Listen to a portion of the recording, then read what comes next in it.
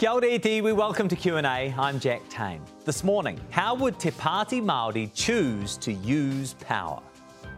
Well, we're the only party and the only real opposition in Parliament because we're the only ones that aren't trialling out to be in government. And that's been effective. Then, whether it's Lake Onslow, Christchurch's stadium or Auckland Central Rail, why do so many big infrastructure projects end up over budget? And I ask one of NASA's top bosses if private space companies are actually working in the best interests of the rest of us. Elon Musk. Good guy? We'll have that interview for you shortly, but first, it's been a week of cuts for the government. The Clean Car Upgrade Programme, alcohol reform and Stuart Nash. But Prime Minister Chris Hipkins held off dropping the former police minister from Cabinet altogether. Stuart Nash declined our request for an interview, but One News political editor Jessica McKay is with us live from Wellington this morning. Kia ora, Jess. What does his decision to keep Stuart Nash in Cabinet tell us about Prime Minister Chris Hipkins' leadership?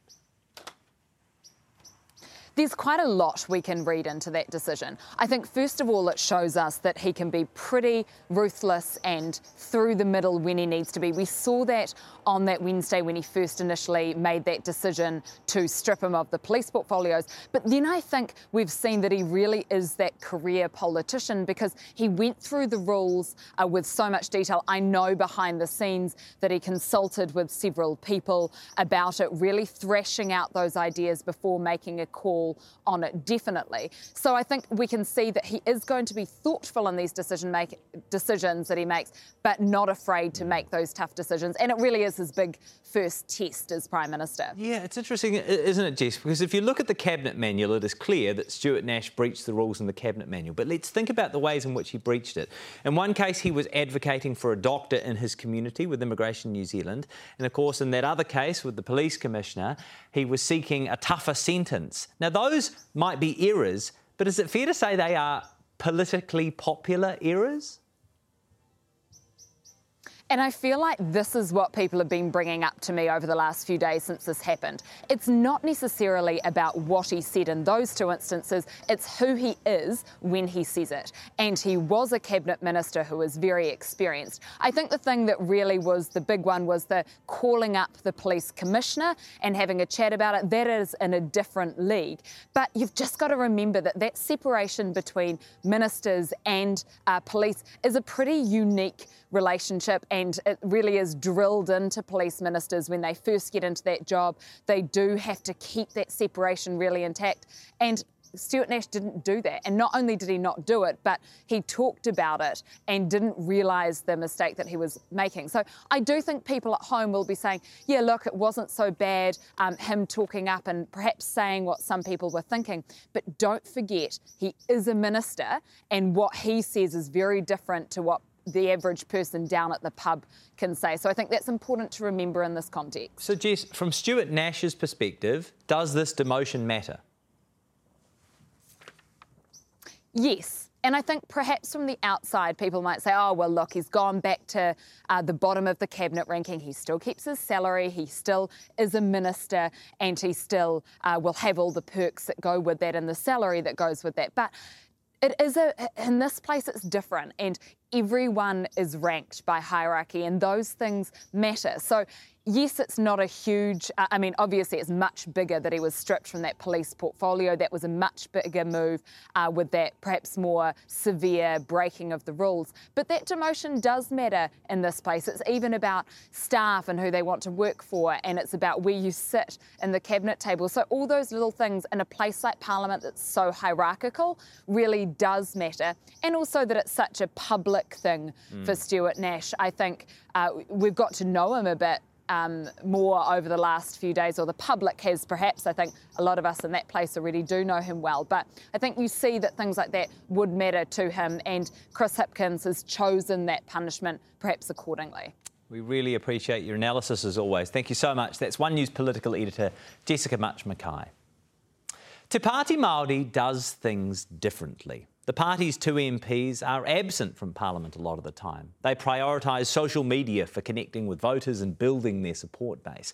But their work outside Parliament won't be enough by itself to realise the party's policy goals.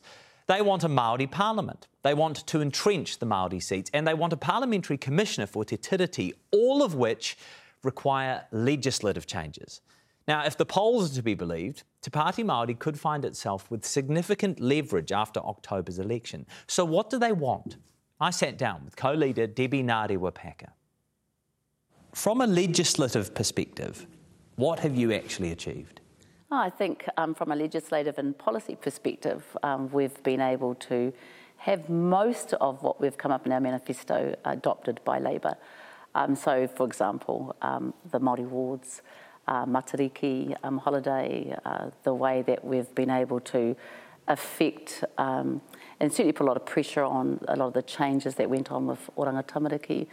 I think if we were to also look at the pressure that we put in with the minimum income, the fact that we've been able to push back again, which we see coming, matatini aspects, and brought light, I think, to a whole lot of other policy that otherwise wouldn't have been adopted. Māori Health Authority, the Paiora legislation, those are all kaupapa that not only started in Te Pāti Māori, but they were also supported and lobbied. And so, so I think that that's what we're meant to be doing in here, is make sure that our manifesto is strong enough that the government adopts it, especially a government that's been bereft of Māori transformational ideas. So those changes you've just listed, though, all of those came from Labour. Oh, they landed in Labour as far as the government, but they actually started, if you were to go back and look at the whakapapa, with Te Pāti Māori. And it's no different to the fact that our longest-standing bastion for transformational change in whānau ora space is Te Pāti Māori. Even having history taught in schools, that's a kaupapa that started with Te Ururo. Well, let me rephrase the question, though. Is there any law that has been passed in the last 2.5 years that wouldn't have been passed if Te Pāti Māori wasn't in Parliament? I don't think they would have been passed or morphed the way that they did. What do you mean by Well, that? I think, so for example, when you look at some of the changes in the way that, so I guess, we're a party of two. Could we have stopped some of the changes?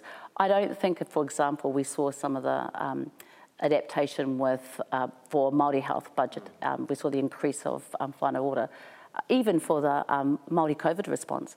Those are things that we led the charge in, and so I don't think they actually would have landed the way they did without Te Pāti Māori, one, holding the government to account, pushing within the various select committees and be able to bring about the support. I don't know whether we would have had a Māori health response. I look at things like Rawiri's haka in Parliament, the scrap over neckties, and some critics would say that at times Te Pāti Māori has been performative rather than actually affecting meaningful legislative change. Tuesday this week, for example, you tweeted, quote, "First day back in the House and we're answering what we think about the government backtracking on climate change."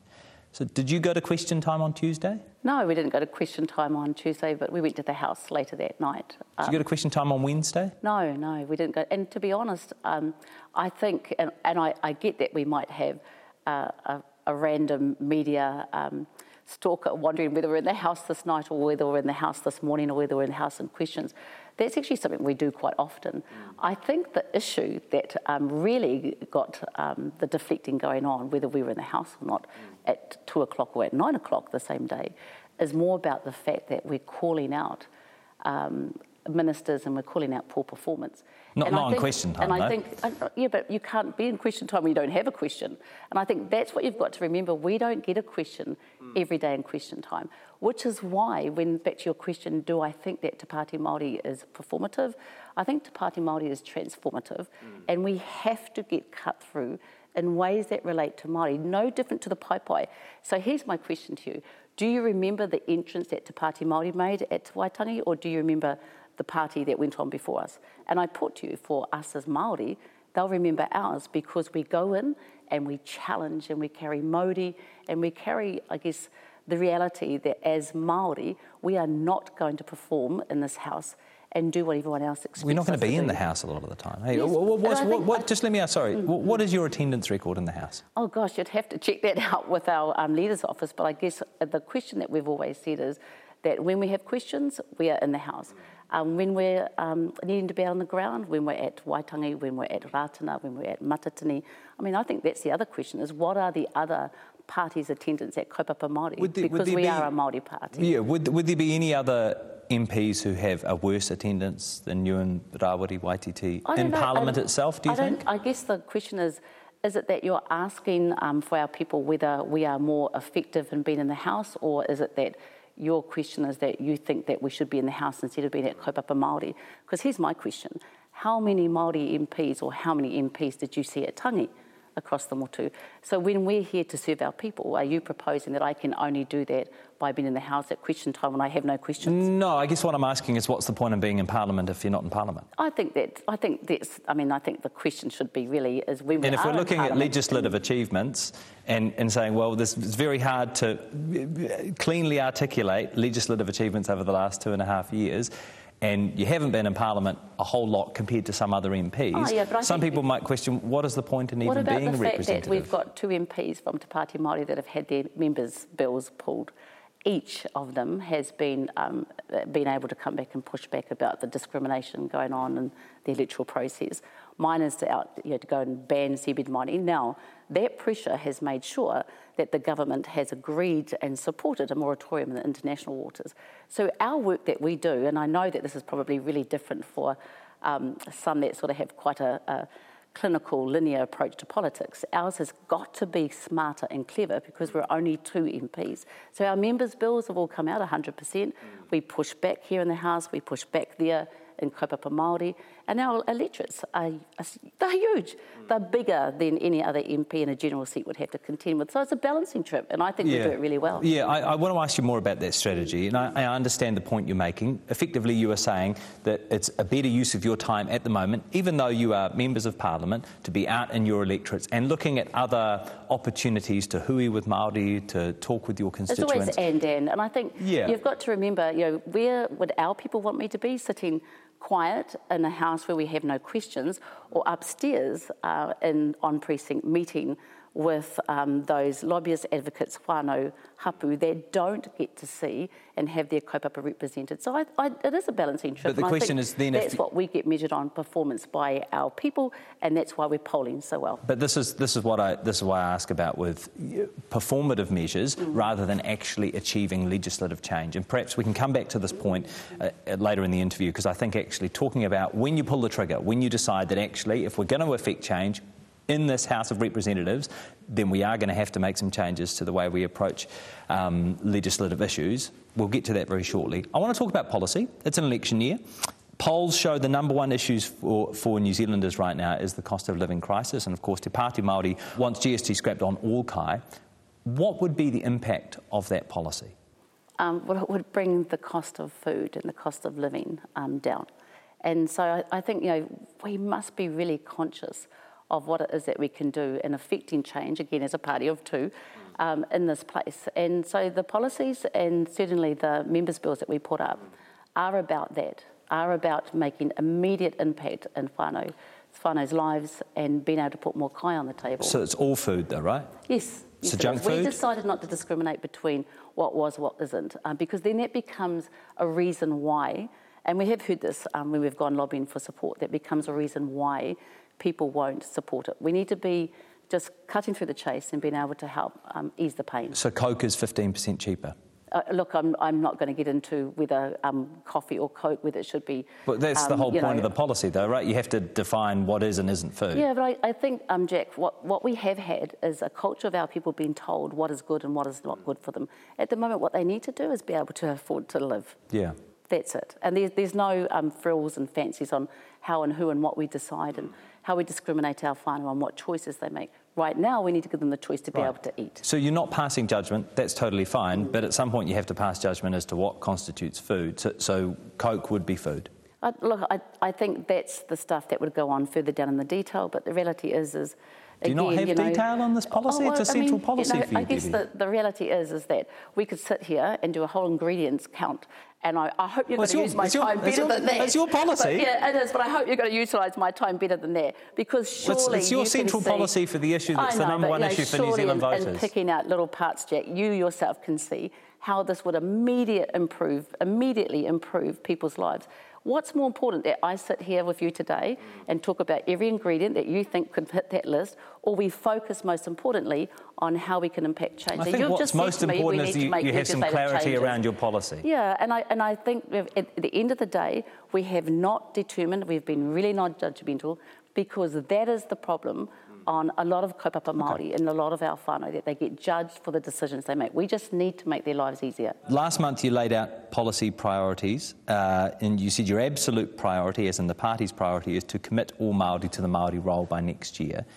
What about Māori who don't want to be on the Māori role? Then they can make the decision as we do today to not to, but at the end of the day you said to commit all Māori to the Māori role. Well, I think what we want to do is make sure that that option is there, and absolutely... because, you know, so it's an option not, sorry, to be 100% clear here, it's an option not committing, is it David Seymour, if he doesn't want to be on the Māori role, isn't on the Māori role? Oh, I'm sure David would make his own choice. It is about making that option without having any hang-up or any belief that I can only go to general. And that's, when we are enrolled, that's the only option. So, yeah, and I guess we're optimistic and we're proactive on saying that this is the option with those who have wakapapa. Go for it. Right, so it's an option. You're not actually committing, as your policy states, all Māori to the Māori role. You'll see all our policies are extremely optimistic on the Māori worldview, that this is the norm, and we're not. And I think that's the problem, is that general has been promoted as the only and the general, you know, option. We want to say Māori role is the option. Sure. That is that's the norm. I guess the problem with your policies at the moment is that it's hard to get certainty around some of the detail with them, which is what I'm asking about. One thing that hasn't featured in your policy that I've seen is immigration. So I wonder what is, in your eyes, the role of immigration in modern Aotearoa? I think, and I've always thought that we need to make sure that we support you know, everyone that's coming into Aotearoa in a way that we wouldn't as tangata whenua, in a manaaki manner. We've actually haven't enjoyed that status in a manaaki manner on determining how, who, when, what. And you're right. I mean, we're a party of two. We've been in Parliament for 2 years. I don't even know how we landed a manifesto for 2020. And at the moment, if you've seen our socials, we've been calling for experts to make sure that we get that advice and we get the development of a solid manifesto and kaupapa that perhaps we weren't active and we weren't strong at, and we need to get better at, and that's what we've called for this year. Okay, so you're looking for you're going to work on more detail around immigration. Well, we're looking to sort of do generation 2 of the manifesto, because don't forget we didn't have a team, we didn't have resource, so those I think all the things that we do. But I suppose as a political leader, I'm interested in your principles on the matter. So is there any policy when it comes to immigration that the government has in place that you would change, that immediately comes to mind? Oh, no, to be honest, Jack, that's not a portfolio I'm strong in. What I do think, though, is that we have an obligation to look after all our manuhiri to be healthy. And we need to... I get a little bit concerned with questions like that, where sectioning out a group of our society as if it's an inconvenience. It's a privilege to be able to manaaki everyone. I think the issue here is, do we have the support and are they able to live here without discrimination? So I think that's, again, that's my values base. You have called for more funding for Te Matatini. Labour gave it a $1 million boost for the competition this year. Why didn't Te Pāti Māori increase Te Matatini funding when it was in government? Oh gosh, to be really honest, I think the reality is that there are probably a whole lot of things the Māori Party did pre my time, and I can't really answer for them and their policy drive at the time. What I can answer for now is that there is about an average of 10,000 hours that each team puts in regionally and to actually get to the event. The multiplier effect from a health, cultural, economic perspective is huge for Aotearoa. And, you know, we've seen the comparison of other arts, but the difference with Te Matatini is that it's cultural, it's hauora, it's a way of being able to grow mātauranga Māori, and it brings about huge economic value from a multiplier effect and from a tourism So effect. What would further increasing the funding change about Te Matatini? Well, it would. I don't know if you've realised how at the moment it's a really small team of maybe 5 or 6. So what it will do is be able to help, and a lot of people get there, and a lot of the kaupapa get there on goodwill, on 2 years of fundraising. So what it will do is be able to... So would you fund the different rōpū to travel there, right? They fund them themselves, and there's a little bit of... But is that what your funding would go to? Our funding would go towards the entity and funding towards the regions as well. So there's actually able to be an and approach. And I think that's really critical, is that we recognise that there's a national outwards and a regional inwards view on this policy. You talked about the previous iteration of Te Pāti Māori, and I want to reflect on that whilst also reflecting on the events of this week. So let's start off with national. The last time we spoke, you effectively ruled out working with National. Of course, National's opposed to co-governance, and National says it'll scrap the Māori Health Authority. Has anything changed? Well, I think the question has to be, has anything changed from them as far as the tiriti-centric Aotearoa? We would struggle, and we've just discussed our policies. There's a heck of a lot more behind that. But there is no way that we would be able to be in a relationship with anyone that's opposed to any of the policies that pretty much want to undo every policy that advances Māori. If you're in a position to support a future Labour-led government, what are your absolute priorities? I think you're asking, have we got to a stage where we've talked about bottom lines? It's a long time between now and October the 14th, and what we have seen is a real backpedaling between the two large parties on whether they are this or are that. So it's really too soon for us to identify what it is that some of them stand for. We've got there's some simple things. If you were to look at us, our members' bills are there. They're out there for everyone to see, and that we've always supported. That we would like to see that in relationships.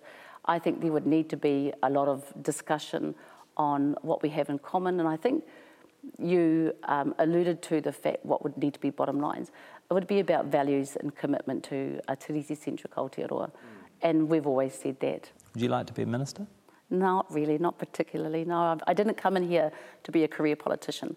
I came in here to, as you know, get seabed mining banned and represent our communities, but to affect change long-term for our future generations. What do you think would be the most effective way for Te Pāti Māori in the future to achieve the legislative changes it wants? It would be to do what we've been doing so far, which is to stay pono to our kaupapa, to grow our movement and our support, to make sure we stay aligned with that support, and then be able to leverage and discuss. So how do you leverage? How do you leverage? Just explain to me what it means. The leverage that we have so far, which is probably evident in the polls, we haven't made a choice of who we would go for, and deliberately, because we may not go into relationships like have been done in the past, or which is known. What would be preferable to that then? I think what would be preferable is what we determine on October the 15th. Don't your supporters deserve to know what you're actually going to do here? The supporters and those that we talk to and that we wānanga with, and the 300,000 that follow us, are really aware of how we think and what we do, because I guess, again, that's the difference, is they don't just see us in Parliament, in the House, and that's the only time they see us. We engage with them. You would have seen the huge influx we had around us at Matatini. But I think it's really important that we don't try and say, hey, we're going to go with this one and that one, that we actually hold pono to our values and our kaupapa, and that we leverage, and again, if there's a word, power or influence, as we think is best. And it may be in a relationship. It doesn't mean we have to be ministers. It doesn't mean we may just agree to this aspect. But those are maturing relationships and discussions that we have on October the 15th. I understand that. I'm not even specifically asking who you're going to go with. I'm more interested in whether Te Pāti Māori thinks it would be more effective to, say, sit on the crossbenches than enter any sort of formal coalition or confidence supply agreement. The only party and the only real opposition in Parliament, because we're the only ones that aren't trialling out to be in government.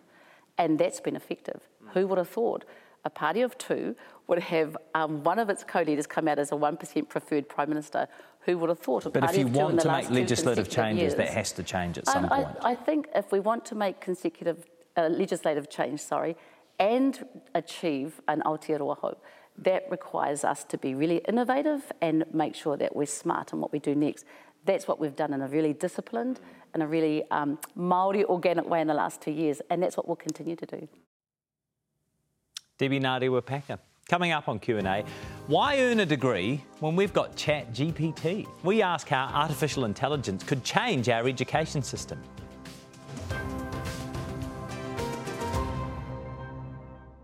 Hoki mai, welcome back. Anyone who's ever watched an episode of Grand Designs know there is a pretty predictable story arc. So at the start of the episode, people building a house are asked how much it'll cost, and almost always they are wildly optimistic. Even with contingencies, by the end of the episode, more often than not, the project is over time and over budget. But why does the same thing happen with so many big infrastructure projects? Auckland's Central Rail link makes for an impressive engineering feat, but big projects sometimes come with big issues. A delay on top of a delay on top of a delay. With a cost blowout on top of a cost blowout to match. The total cost for the City Rail link has gone from $3.4 billion to $4.4 billion to $5.5 billion, and that isn't even the final bill. Still, it's hardly unique. In the rich history of the Clyde Dam, the cost for which blew out by almost 50%, New Zealand's infrastructure projects often run tens or hundreds of millions of dollars over budget. Transmission Gully went from $850 million to an estimated $1.25 billion. The projected cost of Christchurch's Te Kaha Stadium has already gone up $150 million. Dunedin's covered stadium was $36 million more than originally budgeted, while the city's new hospital has received an extra $110 million, and even with that injection, it'll have fewer beds and operating theatres than the original plan. The latest this week, the Lake Onslow pumped hydro scheme, which the government estimates will cost almost $16 billion, almost 4 times its original cost. So why is it? Why, with all the resources and expertise available in commissioning large-scale infrastructure projects, do the final costs routinely exceed the initial forecasts? In the wake of this year's storms, accurate cost estimates are critical in making the best decisions about which infrastructure projects we prioritise. Ross Copland is the CEO of Te Waihanga, the Infrastructure Commission, and he's live for us at the Langlands Hotel in Invercargill this morning. Kia ora, Ross. Why is it so hard to accurately estimate the cost of big infrastructure? Kia ora, Jack. Well, there's a huge amount of data that project teams need to be able to collect before they start compiling a project cost estimate. And one of the challenges we have with big projects is often announcements of these projects run ahead of the business case or design.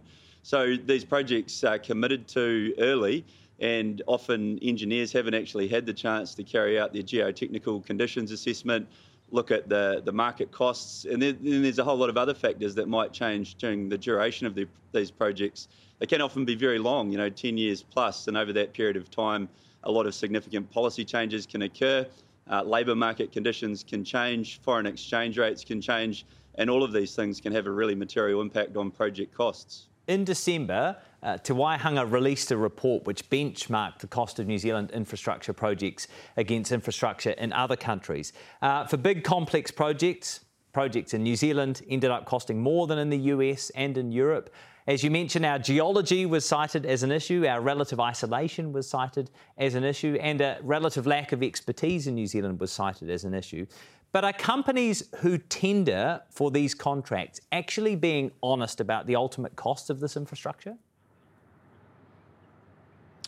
Yeah, well, they're tendering, I guess, with the information they have available at the time. And the challenge for these contractors or companies is when project scope expands, when changes are made in the design because the early information wasn't available to them, for example, or when they have quite adversarial contracting arrangements that really force each party back into their corner. So the client and the contractor are sort of firing shots at 50 paces rather than working collaboratively to resolve the inevitable challenges that come up on these projects. They are really complex, and what we need in these mega projects or very large delivery structures is collaborative working arrangements where contractors and clients get alongside each other to look at scope, to iterate effectively, to move quickly where they need to, or to pause and actually take the time to understand a little bit more about the risk and quantify some of that before they make a decision or commit.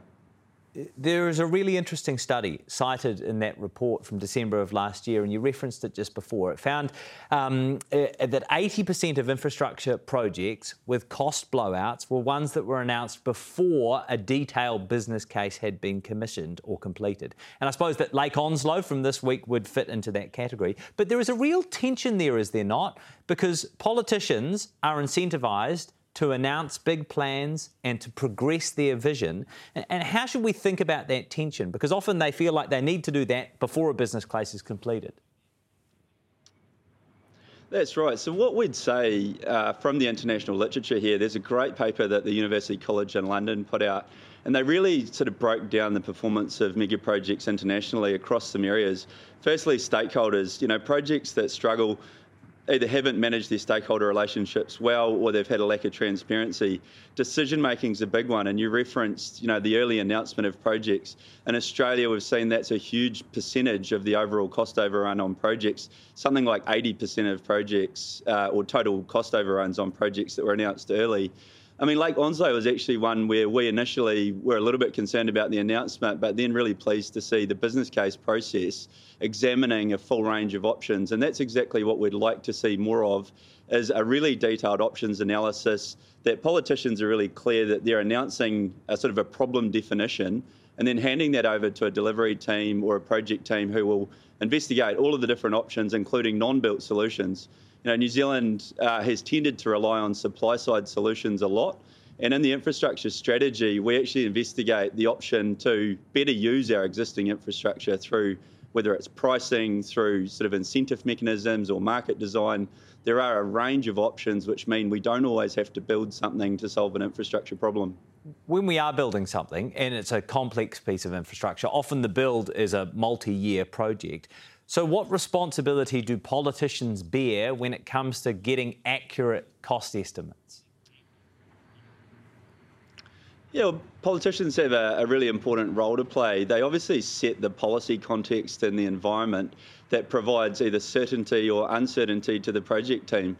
We've got resource management reform underway here in New Zealand right now, and this is one example of a policy area that has huge implications for infrastructure projects.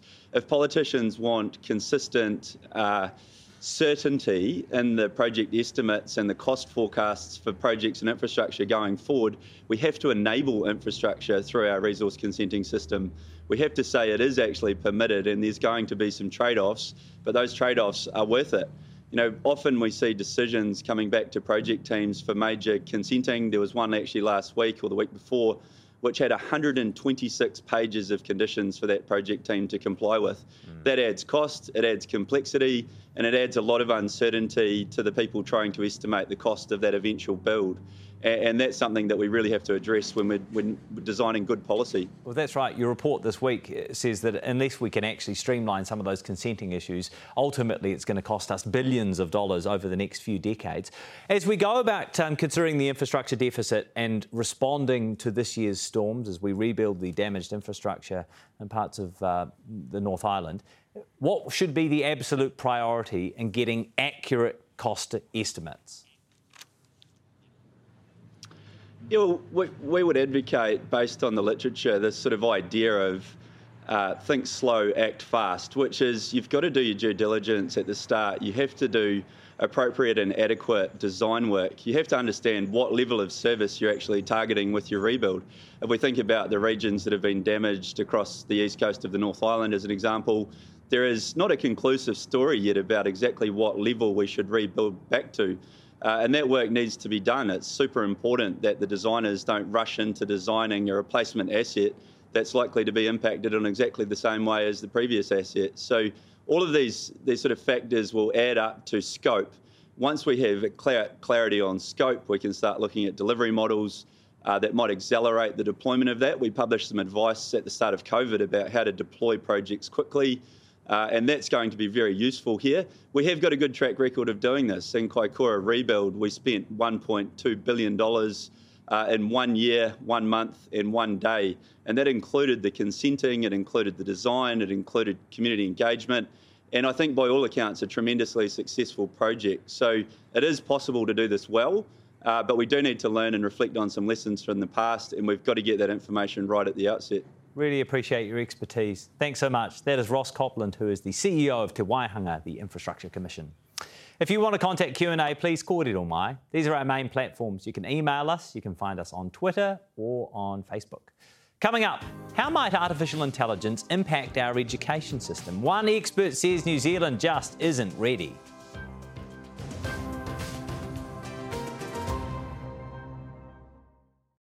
The machines are getting smarter, and it's happening faster than we realise. That's the message of a New Zealand expert on artificial intelligence systems who's urging our leaders to prepare for radical change. Fina Owen reports. Open the pod bay doors, Hal. I'm sorry, Dave. I'm afraid I can't do that. Yes, it's obligatory to begin a dive into the world of AI with scary reminders of where it could all end up. In a basic form, AI is already here with things like Google and our algorithmic feeds, but the arrival of the chatbots, language processing software, marks the real start of the AI revolution. Change is going to come and it's going to happen really fast. Over the last few decades, computer scientist Dr. Simon McCallum from the Victoria University of Wellington has tracked the advent of AI. It's that rate of change. And one of the things that we're seeing is that because the AI is good at programming, good at doing computer science, people are using the AI to help build the next AI. It is just going to continue accelerating, and so much is happening all over the world. In November last year, when a tech lab, OpenAI, released its AI software, ChatGPT, it had 1 million users in 5 days. It's able to understand human language as it's spoken and written. It's able to write reports and essays. So if I ask ChatGPT to write me a speech essay about New Zealand society, within seconds I get back a lot of cliches, but the cultural nuances are interesting. It references diversity, inclusiveness, and they've even used a few Māori proverbs in te reo. GPT-4 is a breakthrough in problem-solving capabilities. GPT-4, released a few days ago, has more reasoning ability, can read and analyse masses of text and interpret images. The tools are presenting schools and particularly universities with a challenge. So is that going to discredit university qualifications? Oh, we're terrified of that. Of course we're terrified of that. Oh, yeah. So it's one of the academic integrity discussions is what do our degrees mean if we can't verify the person graduating actually have the skills that we used to guarantee. And that's why we're looking at, do we have to go to an Oxbridge model of having a large oral exam at the end of your degree and you just can't graduate until you can demonstrate your understanding of the entire 3-year curriculum. The methods we've developed to continuously improve GPT-4 will help us as we work towards AI systems that will empower us all. Unfortunately, the AI is developing so quickly that none of the detection tools are likely to be able to catch up.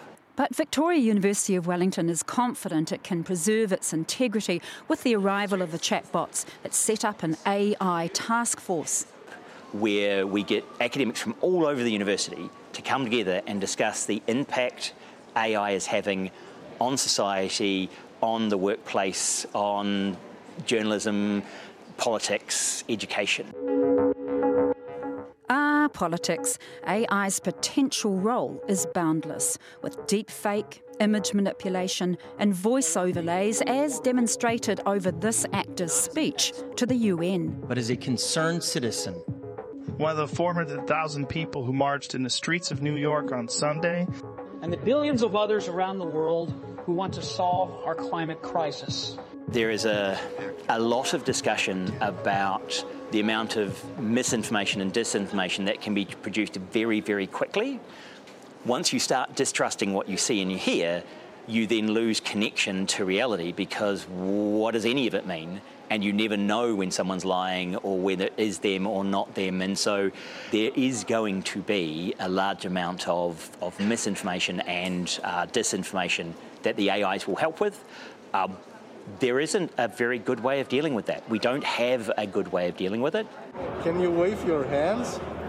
Of course. Will the robots or these new AI tools speed up the predicted AI takeover of many of our jobs?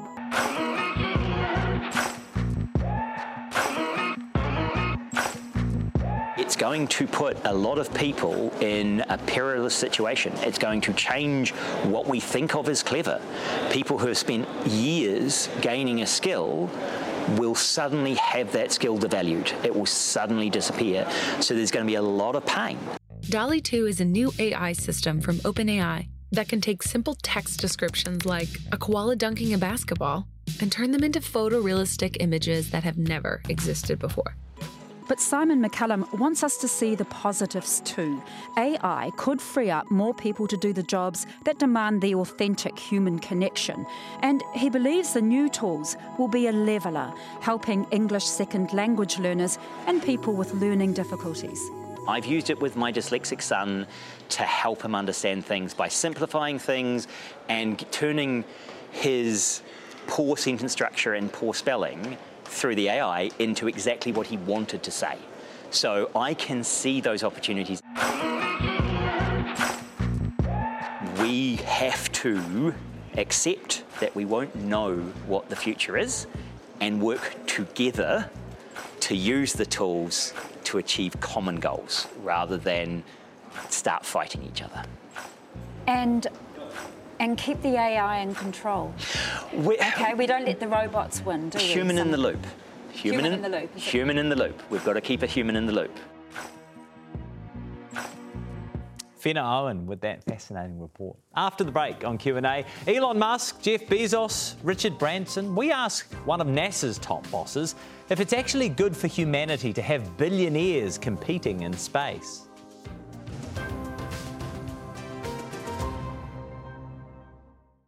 Hoki mai we welcome back. A year since the Russian invasion of Ukraine, one of NASA's top bosses insists cooperation between American and Russian space agencies should continue. NASA's Deputy Administrator, Colonel Pam Melroy, visited officials at the New Zealand Space Agency this week. And I asked the retired astronaut how the war in Ukraine is affecting cooperation at the International Space Station. Well, it's quite interesting.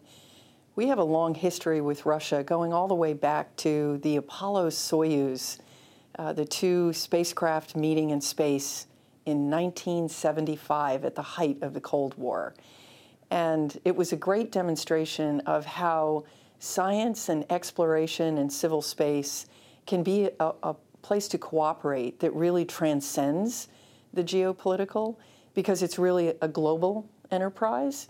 And so that relationship has grown through the years, and indeed there are very serious tensions, obviously a global concern about Russia's unwarranted invasion of the Ukraine that we are we condemn in no uncertain terms.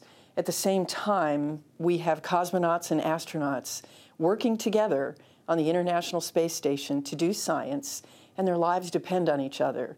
And so that relationship between the cosmonauts and the astronauts, and also between NASA and Roscosmos on the ground, is very professional, and we're very clear on what we're trying to do together. And that's extraordinary, actually, to have a place where you can show that there is hope for cooperation. So cooperation continues, but my question is should it? Should the interests of space exploration and science and the International Space Station be put ahead of the concerns of people on the ground in Ukraine right now? I mean, your president has called Vladimir Putin a war criminal. Absolutely a war criminal, without a doubt. But it's important to understand when you're engaging that this is of strategic importance to both countries. In fact, space is of strategic importance to all of humanity. The science that we are learning is the seed corn of the future.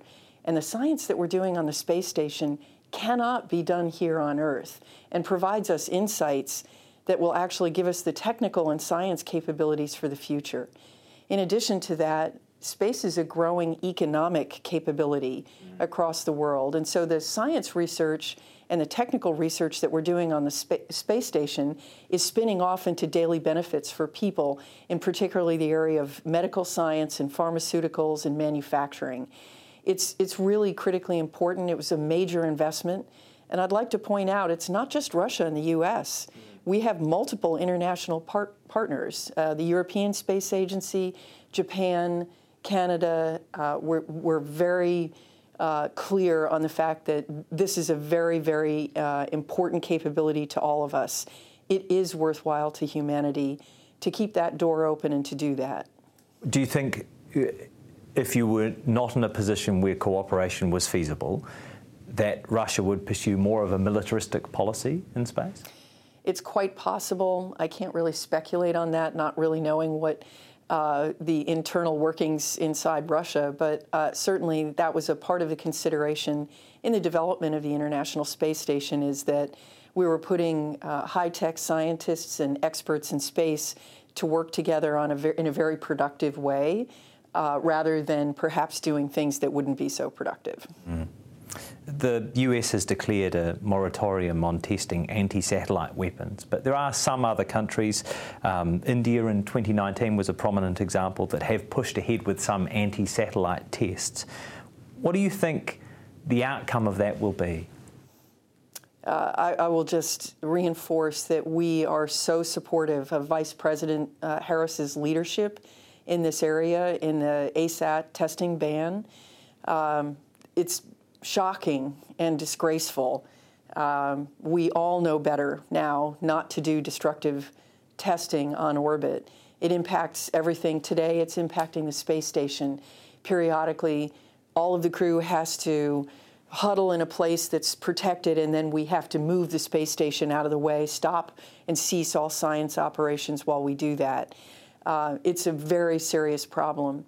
NASA's role in orbital debris and orbital debris management is to provide the modeling and the data analysis around that. We have an orbital debris program office that assesses that, but it's something we're in active discussion around the world about the sustainability of low Earth orbit. And how much does it concern you that increasingly space technology is being used for military purposes? Well, I think space technology has always been used for communications and remote sensing and those kinds of things. That's been around for decades. There's really nothing new about it. I think what's really happening is there's a lot more commercial capabilities. That's really the revolution in what's happening. And that is enabling all kinds of interesting businesses. In fact, we're using commercial data for climate studies. NASA is a climate agency. We have a large Earth science portfolio, more than 26 satellites on orbit looking at the Earth. Most of the data that's used for decision-making around climate comes from space because it gives that global perspective. So we think that is extremely important to continue to invest in. The reason I ask about concerns about military applications for space technology is that it does have relevance for New Zealand. As you know, Rocket Lab on the Mahia Peninsula has made more than a dozen launches, I think now, on behalf of US military or intelligence organisations. So in the event of the US being involved in a greater power war in the future, is there a concern for countries like New Zealand that they have opened themselves up as potential targets because of their involvement? Well, I think New Zealand has its own process in place to review the payloads and make sure that they're aligned with the interests of the company. Or the country. I can't comment on that process. It really belongs to New Zealand. But I know that they scrutinize each of those payloads very clearly to make sure that they are aligned with the policy and the interests of the country, and we fully support that. I think it's as somebody who's been pursuing science and technology for decades, there are so many technologies that are worth exploring and innovating, and commercial companies like Rocket Lab allow us to actually test and innovate and try new technologies and capabilities in space that have nothing to do with weapons. I want to ask you about some of those commercial possibilities in a moment. But I wonder, what do you see as NASA's role in the fight against climate change? What is NASA's potential? Well, NASA already is a key leader in studying climate. That's our role. Really, you cannot scale information about the Earth terrestrially. You really have to look at the Earth as a full system. Speaking as someone who's been to space and seen the Earth from space, what happens on one side of the Earth affects what happens on every side of the Earth. You see it as a global system. You see how everything plays together. You can only get that perspective from space. We have a large portfolio in climate science, and we're studying the Earth, but more importantly, we're committed to working with our international partners, both to amplify the Earth science that we do by contributions from other countries of satellites and instruments to look at the Earth, but also we share that data freely with everyone. One of the things that's wonderful about working with New Zealand is they share our commitment to open and transparent science data, and that's a very important point of our cooperation. Let's talk about some of the commercial companies involved in space. Are you convinced that private companies and the interests of private companies are aligned with the greater interests of humanity when it comes to space exploration? Jack, that's a wonderful question. People have asked me, hey, with companies, doing so much of this exploration, what is the role of the government? And it's actually quite simple. The role of the government is to set a strategy that is in the benefit of humanity, that's in the benefit of our citizens. But when you're talking about space, we're all citizens. We're citizens of Earth. So the benefits for humanity of going to space come from the science that we can learn uniquely from microgravity and going to space. We also develop technical capabilities when we do really hard things, and it is really hard to go to space. Those capabilities spill out into other areas. One of my favorite examples is that NASA essentially had to invent software engineering as a discipline in order to achieve Apollo. So those spin-offs keep coming, and those capabilities spill out into all kinds of other areas. But in addition to that, we also bring inspiration, and that is the seed corn of the future for our STEM students. When you look at a private company, they may have a different why. Their goals may be different. But I will say that when our partnership goals align and they bring low-cost capability that allows us to do more with less, which is exactly where we are with our commercial partners today, then it's a very powerful combination. You talked about the importance of climate change and combating climate change in the eyes of NASA, but to take a SpaceX launch, for example, I think more than 100 tonnes of carbon emissions are released every time one of those rockets heads into space. And if you scale that, obviously there are concerns about the overall emissions. Is space tourism a responsible goal? Well, I think right now the scale of space is completely dwarfed by every other form of transportation. Its contribution to climate change and emissions is minuscule at the moment. But your point is about what happens if it does start to scale. Importantly, there are concerns being raised in this area, but I will say that we have to do a lot more research to actually really quantify and characterize that. And we're also doing research into sustainable fuels and other forms of rocket transportation that may be able to make a difference to be more efficient. And in fact, Rocket Lab has been a leader in the sustainable fuel area for space. Elon Musk, good guy? Well, he's certainly a visionary and an entrepreneur. And like I said, really, our partnership is with his company, SpaceX. And when our interests are aligned, they've been a great partner for us.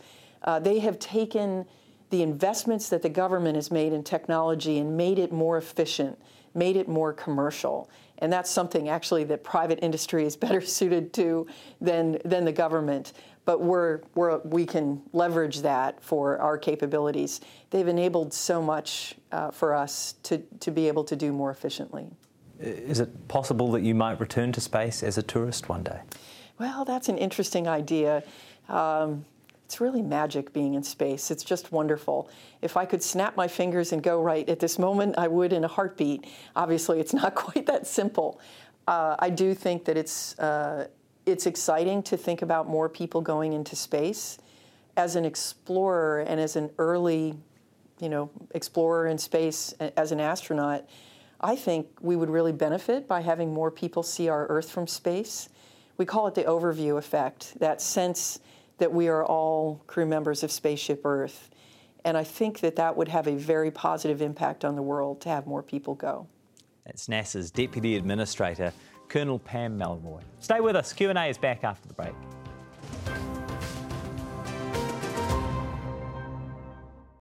Ko Ko mutu, that is Q&A for this week. From the Q&A team, thanks for watching. Hei te rā wiki. We'll see you next Sunday at 9 a.m.